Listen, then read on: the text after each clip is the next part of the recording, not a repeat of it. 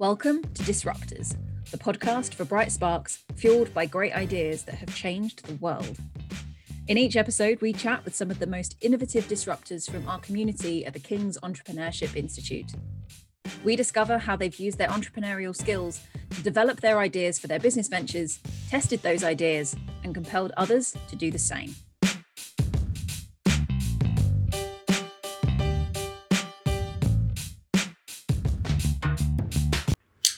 Hi everyone and welcome to Disruptors. My name is Rachel Stocky. I'm Head of Entrepreneurial Skills at the Entrepreneurship Institute at King's College. And today I'm joined by Seb Orselin, who's the Head of the School for Biomedical Engineering and Imaging Sciences. And we're going to be having a conversation today about the connection between entrepreneurship and academia and what it means to commercialise research and how research and entrepreneurship can work better together and how that's currently happening at King's. Welcome, Seb. How are you? I'm good. Good morning. Would you like to give everybody a bit of an intro to you, your background, and what the role is that you do at King's now? Sure. So I'm Seb Orselin. I'm Professor of Healthcare Engineering at King's. My day-to-day job is to head a school, which is part of the Faculty of Medicine. So there is quite a lot of administration, but my background is being a researcher, and I'm trying still to stay active in research. I'm an engineer by training and a computer scientist. Cool. That's a lot of things. How did you first connect with the entrepreneurship side of things? Did that start quite early on for you? In France, when you want to become an engineer, you don't go to a university. You go to an engineering school, which is an independent institution, which is providing you this specific diploma. And in any engineering schools, like in any commercial school in France, you have a dedicated entrepreneurship institutions, which is called as a junior entrepreneurs.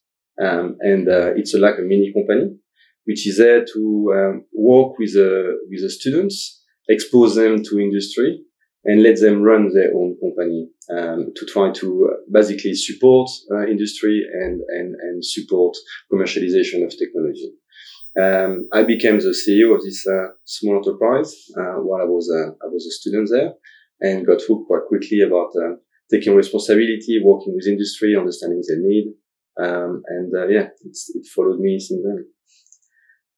So very early then. That's a cool setup to have it built into the education system. I guess we don't follow that path in the UK. No, we don't. No, and I think that's actually something which would be really nice to implement.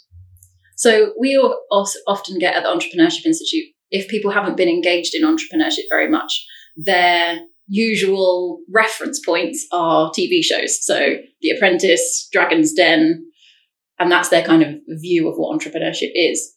What is entrepreneurship to you? Well, it's certainly not Dragon's Den. I mean, if you want to raise a few £1,000 for half of your company, it's perhaps a good idea. But entrepreneurship actually, it's much more a state of mind. It's much more a way of working and a way of thinking. And I think a lot of people are entrepreneurial without even realizing it, just by the way they actually react and organize their own life. So I will not say that being an entrepreneur is actually a job. Being an entrepreneur is really a way of being and a way of interacting with the environment. Basically, not accepting the status quo, trying to always find solutions to problems rather than just identifying the problem and just move on. And quite often trying to do things at pace. So being slightly in the hurry in the way that you do your work. I'm interested in that specifically around therefore the connection between research and entrepreneurship, because I've had lots of conversations with researchers where they get frustrated at the pace of research being quite slow. How do you reconcile those two things therefore with research and entrepreneurship, do you think? Academia is slow. University sector is slow. I mean, they are complex organizations. They have multiple way of delivering on their mission. They've got quite a diverse set of directions that they need to demonstrate that they add value. So education is an important component, and then research is an important component. most of the environment is, at least in my field, which is healthcare engineering, is heavily regulated. So even if your research might not go as fast as you want, it's actually super quick compared to be able to deliver your research to patients, for instance. Right. Yeah. So the challenge we face is really about, how quick you can get your technology commercialized, how quick you can get your technology going over all of the regulatory challenges of getting your FDA approved technology, getting your CE marking, your UKCA, getting your technology through trials. Even if my research was going quicker, all of those other challenges will actually make it quite slow. So if you talk to the industry sectors, they will tend to say that the technology you use today on patients are 15 years obsolete. And so that's to me quite an interesting challenge to tackle, and that's actually one of the work that I'm quite keen to tackle at King's. So you're quite a leading voice at King's for the importance of entrepreneurship meeting academia. Why do you think it's important? Well, because I think it gives you an opportunity to really make an impact to society. It gives you an opportunity to really take responsibility for the technologies that you have developed yourself or you've been part of developing within your research group. So it's making, I think, your role as a researcher far more active. Of course, it's not for everybody.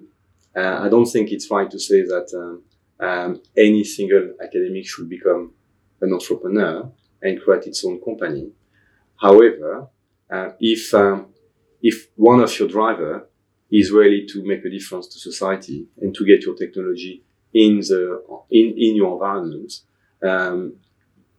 you sometimes have no other choices, right? And so if you are in a field which can be quite slow, which is heavily weighted towards very large multinationals, which by definition are slow due to their scale, then you have a trade-off to make between working at their pace and then having your technologies that you developed 15 years ago being commercialized now, or working at your pace and getting your technology faster into the market by taking responsibility for it. So I think what entrepreneurship does to an academic is giving them, I think, an ever stronger sense of purpose in their work.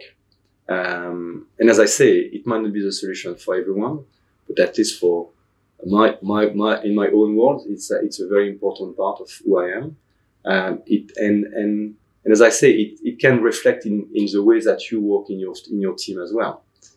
So it's much more than just creating a company. It's really about really considering that what we do is in this translational pathway from really creating a technology on your bench to, in my case, get this technology tested on the bedside and ended up in a boardroom. So I really like this motto of considering we go from bench to bedside to boardroom. And quite often people have been really stopping at the bedside thinking that someone is going to come and take their amazing technology and run with it. But in fact, the reality of the world is usually that's not how it works. And the technology will stay on the shelf for a very, very long time until someone in an R&D department in the commercial organization might actually pick it up and might therefore test it and might therefore try it again from scratch and waste a huge amount of time. So I see it's a much more dynamic way of thinking that you really want to push things quickly into the real world and therefore make a difference to society. So I think it's even more important today than it was yesterday. I think all universities are really looking for a new identity as well. It's all not only about education. Education is hugely important, but we could see with the pandemic, the education sectors has changed. University has to adapt, but university needs to demonstrate that they can provide a difference to the economy, that they can provide a difference to society. And I think that will be done by generating impact, which become more and more prominent in the research excellence frameworks, REF. That's been such an important activity for our sector, where the impact you make to society has a huge weight now into your final result. So entrepreneurship is a fantastic way of demonstrating this impact. I think university in the UK has not been the most entrepreneurial, right? I don't think that's rude to say that. And I think we need to help to change it. I think King's, with all of his greatest, has not embraced yet entrepreneurship at its full scale and its full capability. There is fantastic activity happening, and it's starting to grow. We see our students creating companies. We see our staff, myself and others, creating companies. But I think it's quite hard to see so many success stories in any university in the UK. I mean, there is a few, but if you look at recent reports about how many unicorns come from the university, it's very few in the UK, unfortunately. So how come? How come we generate all of this amazing knowledge, and at the end, 1 out of 10 unicorns, even less, in our sector, is coming from the university? So I think we need to think about why this is happening. So, and I don't think King's is the only one which is trying to find a way of solving this. But I would say it's still a bit behind compared to some of its main colleagues and competitors. We definitely need to change our ways of working as an institution as well. I can explain to you in more detail if you want how we can do that. But that's... We'll come on to that, but I think you raise an interesting point, and it's something that I've definitely seen as well, that there's a sort of resistance, I guess, from a lot of researchers or academics around the concept of entrepreneurship, and particularly I think a resistance to the word sort of commercialization, because it has this sort of negative connotation around sort of selling out almost, or like the financial part of it. Yeah. Do you see that? Not at all. But again, I'm in a very translational environment. So if you look at healthcare, and you go back to this challenge of pace, one of the challenges of pace I mentioned is regulation. Right? So if today you just developed a fantastic new device which is going to save life, this device will need to go through a regulatory approval process. Yeah. And if you don't go through this regulatory approval process, then it will never reach patient. You might be able to do, thanks to some of the current medical device regulation exemptions with MHRA, you might be able to do a first in patient. You might be able to test your technology in one of our King's Health Partners hospital. But if you really want to scale it up and get this technology provided all over the world, you will need to go through this regulatory process. So now, if your technology is high risk, eventually a return, but you don't really know yet, but it's definitely high risk in the sense that it might cost too much, not return enough money, who is going to commercialize it? And the challenge we have in a sector which is quite risk averse, and I'm not talking about the university, I'm talking about the medical device companies, the large company of this world. They want the risk to be as low as possible. They want you to de-risk the technology. As a university, do we have the infrastructure to do that? Surely not. We certainly don't have an infrastructure when we be able to own every single certification for every single device and then distribute it commercially around the world. So what is your next alternative? If you don't want this technology to stay on the shelf, well, it's to being able to go through the regulatory process yourself, get the CE marking, get the UKCA, get the FDA approval. But the only way to do that is someone needs to host those certification, and that's a company. So your only alternative for your technology to reach patient, if you cannot get it through a big company, will be to generate it through your own company.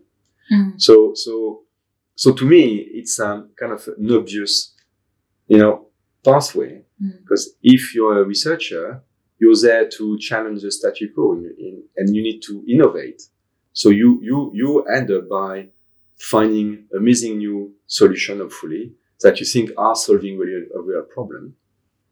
If this is too risky for a big company to take on, then you have to become entrepreneur. You need to create this company, which is why we really need to embed the culture of entrepreneurship in academia, because it's not a way of becoming rich. I say always to my students and my staff, become an entrepreneur, create a company. But if you want really just to do it for the money, then don't do an healthcare company. Okay. Don't do a medical device company. Create a fintech company. Create a B2C company. But don't try to sell medical devices. You're taking the hardest problems with the most challenging regulation in the entire commercial sector. You don't do it for the money. I mean, if you do it for the money, I think you will be exhausted very quickly. You do it for the impact, right? You do it for the impact. You do it for the difference you can make to society. You do it because you believe that this actually has the potential to save life. You know, if you've got in your hand a technology which can diagnose a cancer 10 years ahead of any other technology, don't you feel a responsibility that you have to give it to the patient? You have to be able to use this technology. I do feel responsibility, right? Especially when most of my research has been funded by your tax, right? So I think we need to have a different conversation in the entire UK about the purpose of entrepreneurship. And we are, because the university is as risk adverse than those big multinationals, and we are always looking at the challenge that is creating, for instance, conflict of interest. Right? While, in fact, being conflicted is one of the main drivers of doing anything. Right? I mean, if I've got a grant on a specific technology, I'm going to put my research in this area. I'm conflicted, of course, but I'm positively conflicted. I need to declare my conflict. I think it's the same. We just need to find a way of managing it better. But I think we should celebrate and embrace entrepreneurship in the university sector, and we should not basically push away people from the organizations because we are worried about how do we manage those conflicts. From a skill set perspective, I think I've seen that there are some real areas of overlap between researchers and their mindset and those that I see of entrepreneurs. Yeah. Do you see those areas of overlap, and what would you say they are? So first of all, I will not say that every single academic,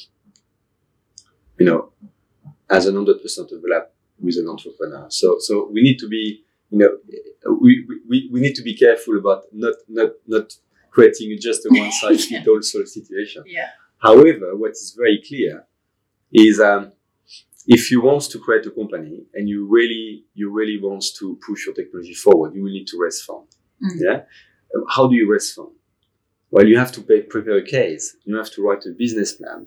You need to pitch it. You need to convince people to invest into it. This is exactly the same pathway we do in research. Right? All of our research we do has to be funded.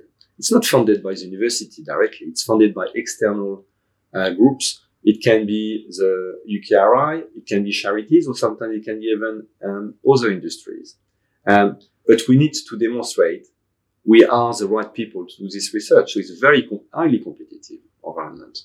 So I think this sense of competitiveness, this sense of basically not taking a no as an answer, being knocked off and step up and go to the next, is very common between, I think, the entrepreneurial environment and academia. So if your research require you to write grants, it's a very similar process, and you as an entrepreneur having to write a business plan, and you as an entrepreneur having to pitch your ideas to VCs.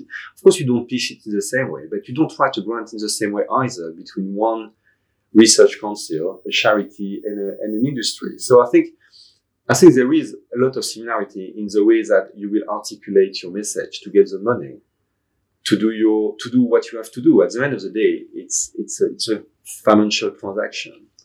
And then there is all of the activity related to setting up your own group. If you are a young academic, and I've been through this path myself a few times, you end up in a new environment, a new organizations. You are a one-person band, and you still need to start to build your group. You build your group by creating a sense of purpose, of identity. So you find a name to yourself, to your own group. And I say always to my students, don't call your group by your own name. You don't see that many companies doing that. Don't do that for your own lab. I don't think that's a good idea in our field, because you want to bring loyalty. You want to bring a large group. You might want to bring people who are academics to work with you to build your research group. So it's not all about postdoc and PhD students. When I was at my previous organization, we built a group when we ended up being 140 people. And I had academics as well, and people who had the same academic level than I was, but we decided to work together. And I would say the way you build those teams is very, very similar to the way you will build your company. You will identify people with skills which are complementary. You will have to run your own finance. It's like a mini company. You will have to do your own marketing. You will have to do your own communication. You will have to present your work to forums and to conferences in the same way you do it in exhibitions for company. So there is certainly a lot of similarity. Plus, where there is a difference sometimes is the pace. The fact that if you're an academics, you have a job which is secure. If you don't get the next grant, it's not your salary which is on the line; it's the salary of your colleagues, and it all depends on your perspective and your sense of continuum and loyalty, of how do you want to keep those people that you've been working with for 5 years, 10 years. Do you feel that you need a break and actually it's okay if you can't continue to support them, because they will be all funded, as we call, using soft funding. So what you will see is most of the very successful academics will have a very strong sense of loyalty with some of their research fellows, postdoctoral fellows and so on. And we try to keep them employed in their group with their great skills and the bonding and the team you create as long as you can. Or as long as your colleagues wants to stay, because those people might have their own ambition of becoming an academic, and then you need to find a way of supporting them, either doing it internally or either supporting them to get a job in another organization. You were saying earlier that you don't necessarily think the entrepreneurship path is for everybody, but then we've talked a bit about what it means to be entrepreneurial and that being a mindset for people that could be applicable to anyone. What do you think is the benefit of learning entrepreneurial skills in a wider sense before you've made the decision about whether you want to build a company or anything? What's that mindset piece, and why is that important?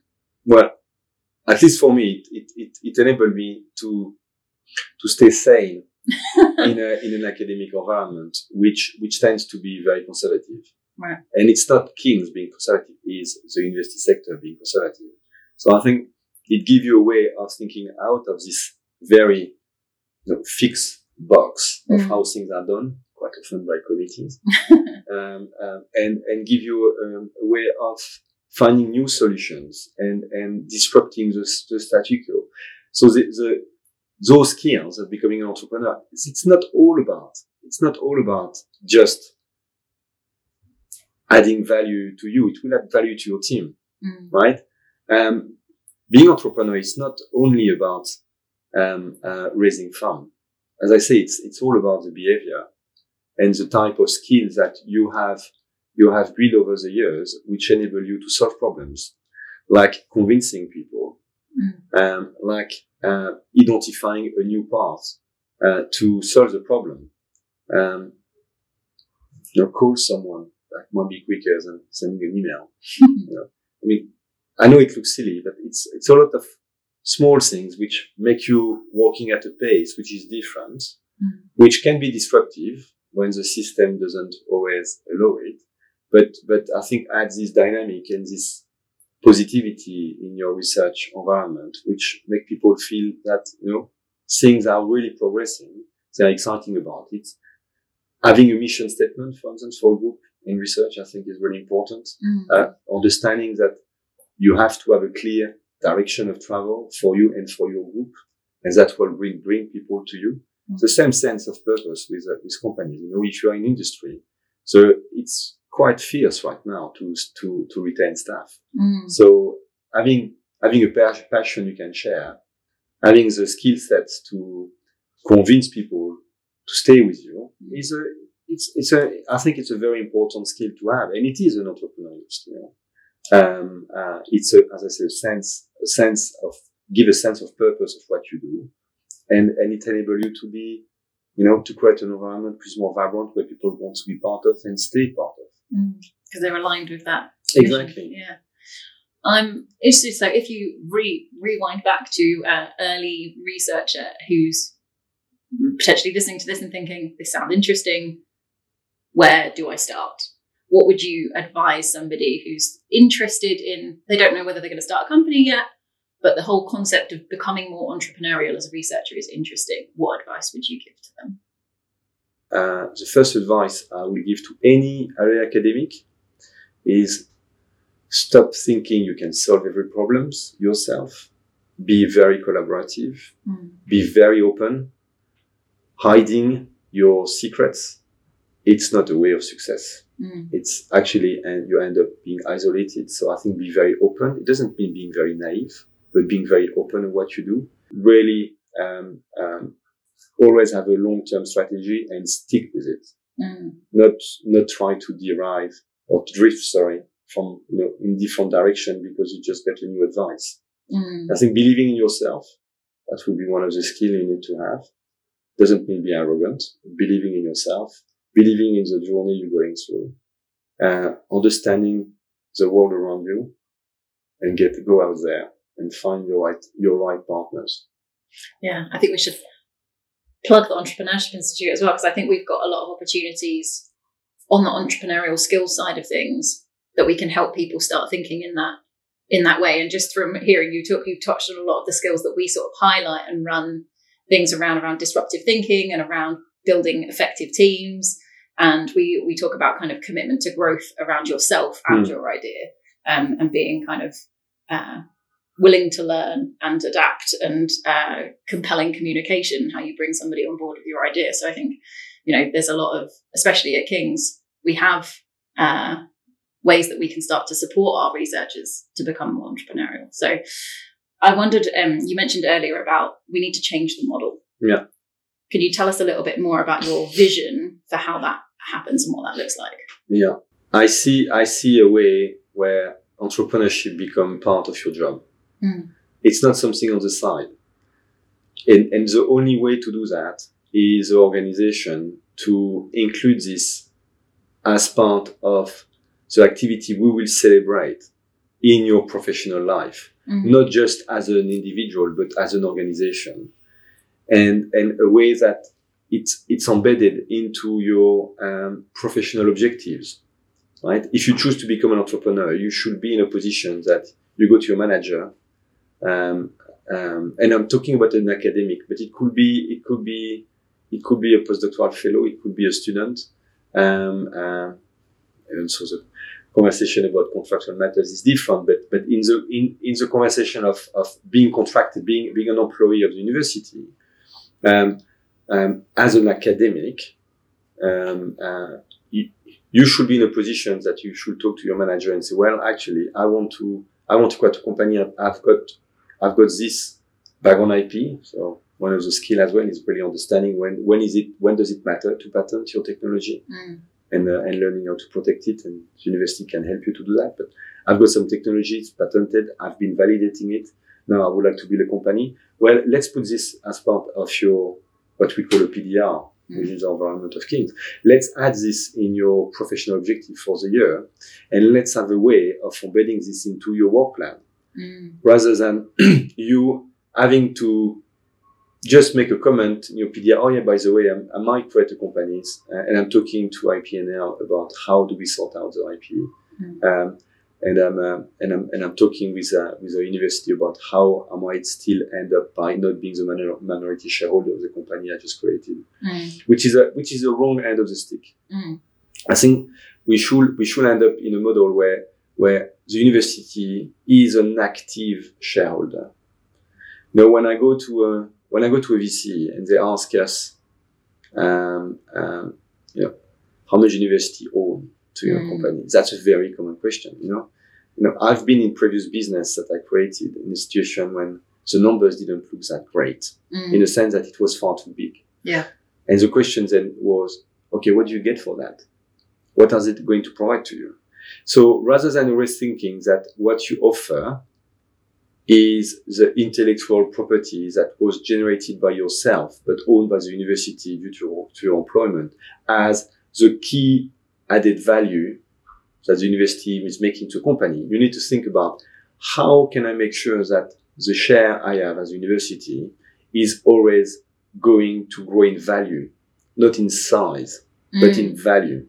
And the only way to do that is to embrace entrepreneurship, to deal with those silly conflicts of interest, to accept the fact that actually it's a good thing for the university to be on board and to be a shareholder, but it's even better for the university to make sure that this academic will do this entrepreneurship activity within the organization, champion entrepreneurship, spread the word, become really, a voice about how does that value to its daily jobs in his education program, in his delivery of education, in the way you teach, in the way you interact with students, up to the way that you do your research on a daily basis.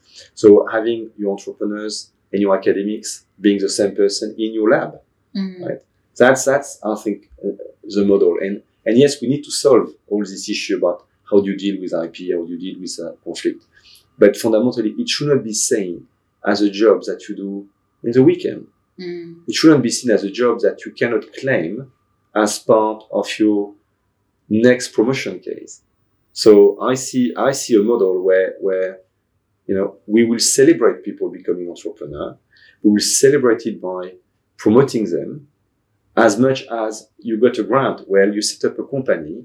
This technology, which was invented by King's academic, is now commercialized and making this amazing impact in society.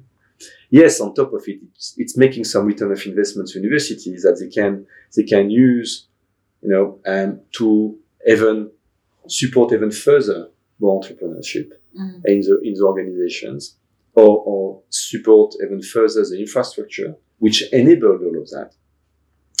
But not just seeing this as a single transaction.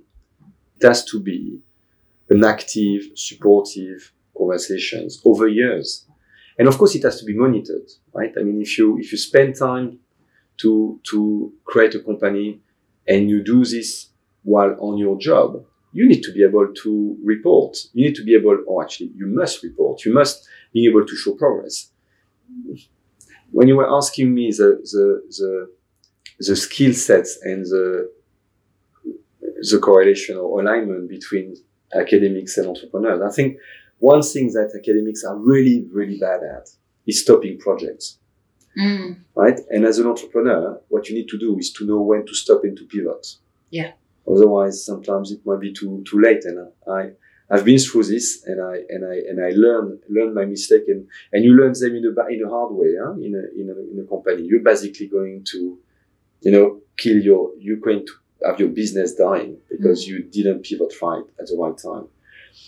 Academics are terrible at that. When academics are spending 3, 4, 5 years investing in projects, they fall in love with the project, and they completely forget the mission. So rather than being driven by, am I reaching the objective, which could be this technology is going to make this difference in terms of diagnostic accuracy and so on, they know they will not reach it. They know it's actually not going to happen anymore, but they love it so much and they spend so much energy building the team, writing grants. They got so much on infrastructure, they will let it go. Let's continue. So that will be a great skill, I think, in academia, is understanding what pivoting means. Pivoting is a good thing. Closing projects is a good thing. Failing fast is a good thing. We don't know how to fail fast in university. So academic needs to learn how to fail fast, and we should celebrate and move on. Yeah. It's good to identify you are going to fail fast quickly, rather than going through this journey for 3 years. A company cannot afford it. We cannot afford it either in academia, I think. Yeah. But we let it go. And so, if we enable our academics to become entrepreneurs, we need to have an entrepreneurship mindset. We need to have 6 months, 12 months review. And if it doesn't work, we close it. We close it and we move on up to the next journey. But we fundamentally need to have this conversation with or organizations, and organization becoming, as I call, an active shareholder, and not just only a single transaction. And it sounds to be quite obvious and very simple, but that's not the way it's done at all. So first company I created, first grant I got or first funding, I got for this company, I use this money to pay a rent outside of my organization when we had all these spaces, and we could have find a good model between us to say, well, you know what, let's incubate this company into the university. Let's accelerate this company into this university. And when the company actually is able to pay its bills and really starts to be self-sufficient, yes, of course, you need to move on. But how can we help them to succeed? And so a model where we are going to incubate our companies internally, we are going to support them, we're going to give them access to our laboratories, we're going to give them access to our hospital, in my case, we're going to really support them and be an active shareholder into the journey of the company. I mean, that will transform the way entrepreneurship is seen, at least in my sector. And it might generate more unicorns, therefore, from university, because the academic will stop hiding their IP. Because I don't believe that the reason we have a very low amount of unicorns coming from universities are because there is no good idea in university. In fact, absolutely not. In fact, if you look at the UK innovation sectors compared to the US, the balance between the amount of company created and the balance between the amount of company created and the patents and the amount of papers published, is very, very, very different. And the UK is a really huge player in innovation.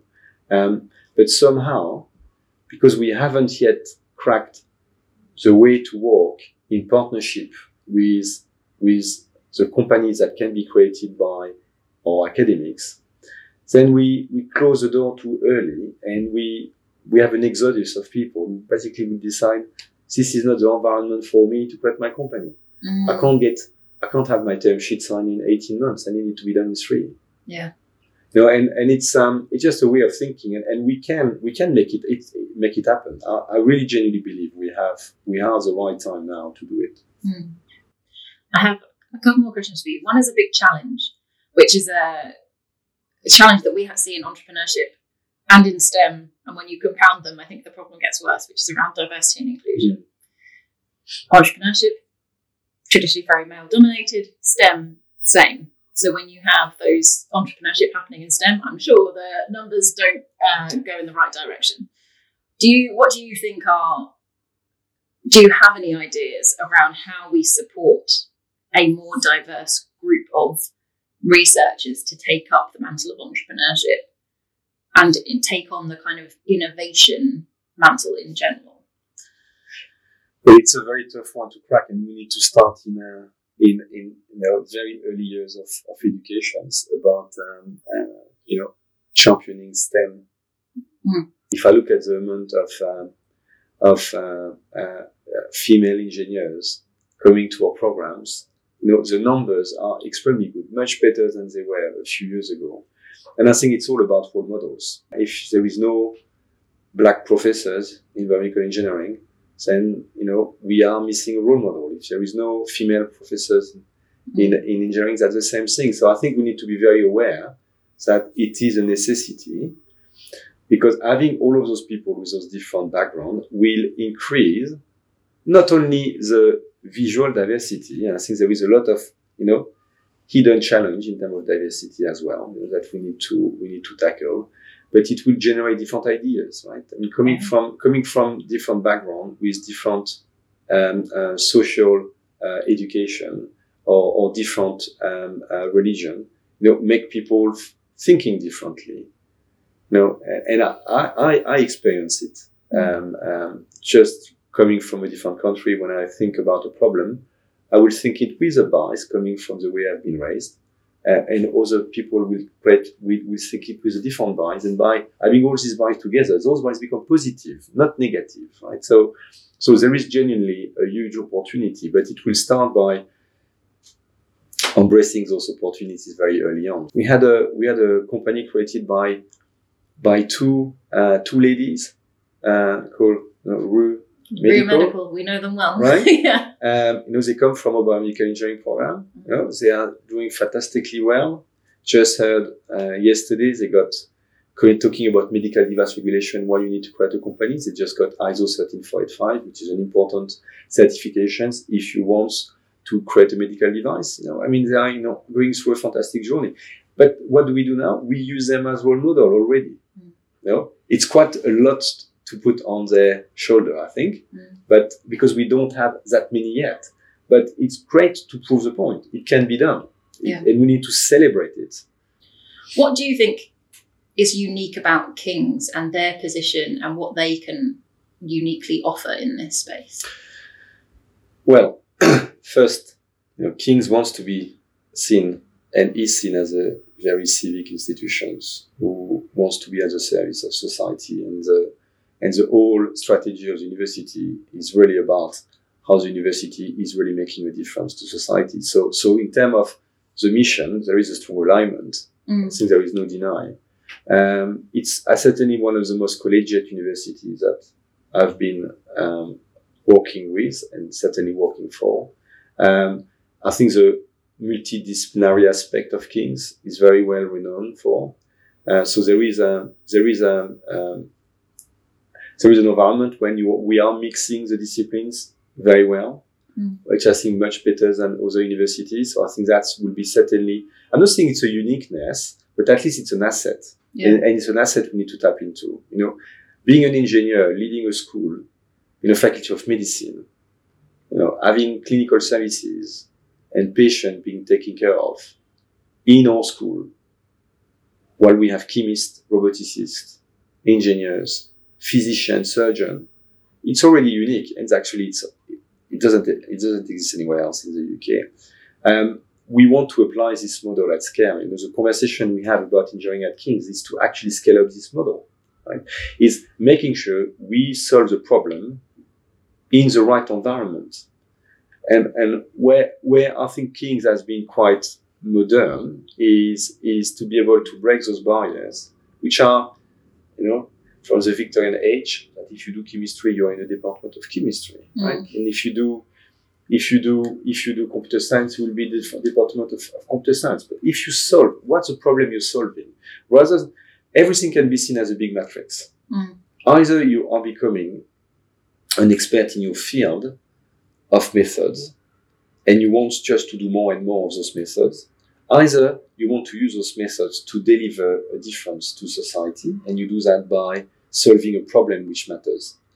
So the more we look at the world as we want to solve a problem, what are the skills we need to have, the more we will start to mix disciplines together. It comes back to diversity of thought, the more right? we'll be diverse as well, because we will think from different points of view.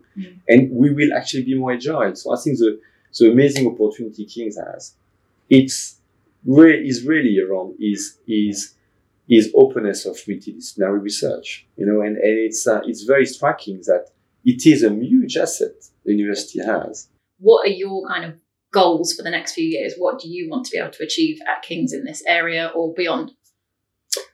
Well, if I can contribute to change the state of mind, to change the way that entrepreneurship is embedded into the university, I would be very, very happy. I think I will have achieved something. My main goal in research has always been about changing the world. It still makes my kids laugh when I say that. They say, "Daddy's living in his own kind of mood." But I think it's important to have a sense of purpose. I really believe it's really important to have a sense of purpose, clear direction, where you want to go, why you're doing what you're doing. And as an academic working in healthcare and as an engineer, my whole sense of purpose is changing the world, making the world a better place, developing technology which will save life, will make a difference. I know it looks cheesy. Actually, that's why I go to work every single day. And I say the same thing to my students. I say the same thing to my academics. I say the same thing to every single staff, or to whoever wants to listen to me or not. So if we can push towards that, then I think as a group, then we will certainly make a better contribution. I want to change the model that we work between the public and the private environment. Public-private partnership is really, really at the core of everything we do. So we've been talking a lot about entrepreneurship, but there is a way as well of being entrepreneur by creating different model about how we work with industry, and stop seeing industry as just at the receiving end of what we do, but really at the center of what we are developing today. So something I'm very proud of is, all the large collaboration agreement we have with major industry partners. Because again, we don't have to alienate all of the big companies and say we will only create companies ourselves. You need to create an ecosystem when those partnerships happen as well with those big companies. Because you need to offer them an opportunity as well to scout what you do. You want to understand their direction of travel. You want to understand their 10, 15 years journey in front of them, because you want to be part of it. To be part of it, you need to develop technology which matter to them as well, right? So it's a good contribution to me will be that we really change the conversation between industry and the university sector. We embed industry into our research much more early. We embed industry into our education program much more early. We enable 100% employability. We enable, entrepreneurs to grow within our organizations, and we make product. We do make product with what we do. So in 5 years' time at King's, I really hope I will have contributed to make this a reality. I think that's a good note to finish on. Entrepreneurs and academics becoming one and the same to change the world. I think that's a good mission to work towards, and I hope we'll be able to see it come to a reality at King's. So thank you for listening, and we'll see you next time on Disruptors.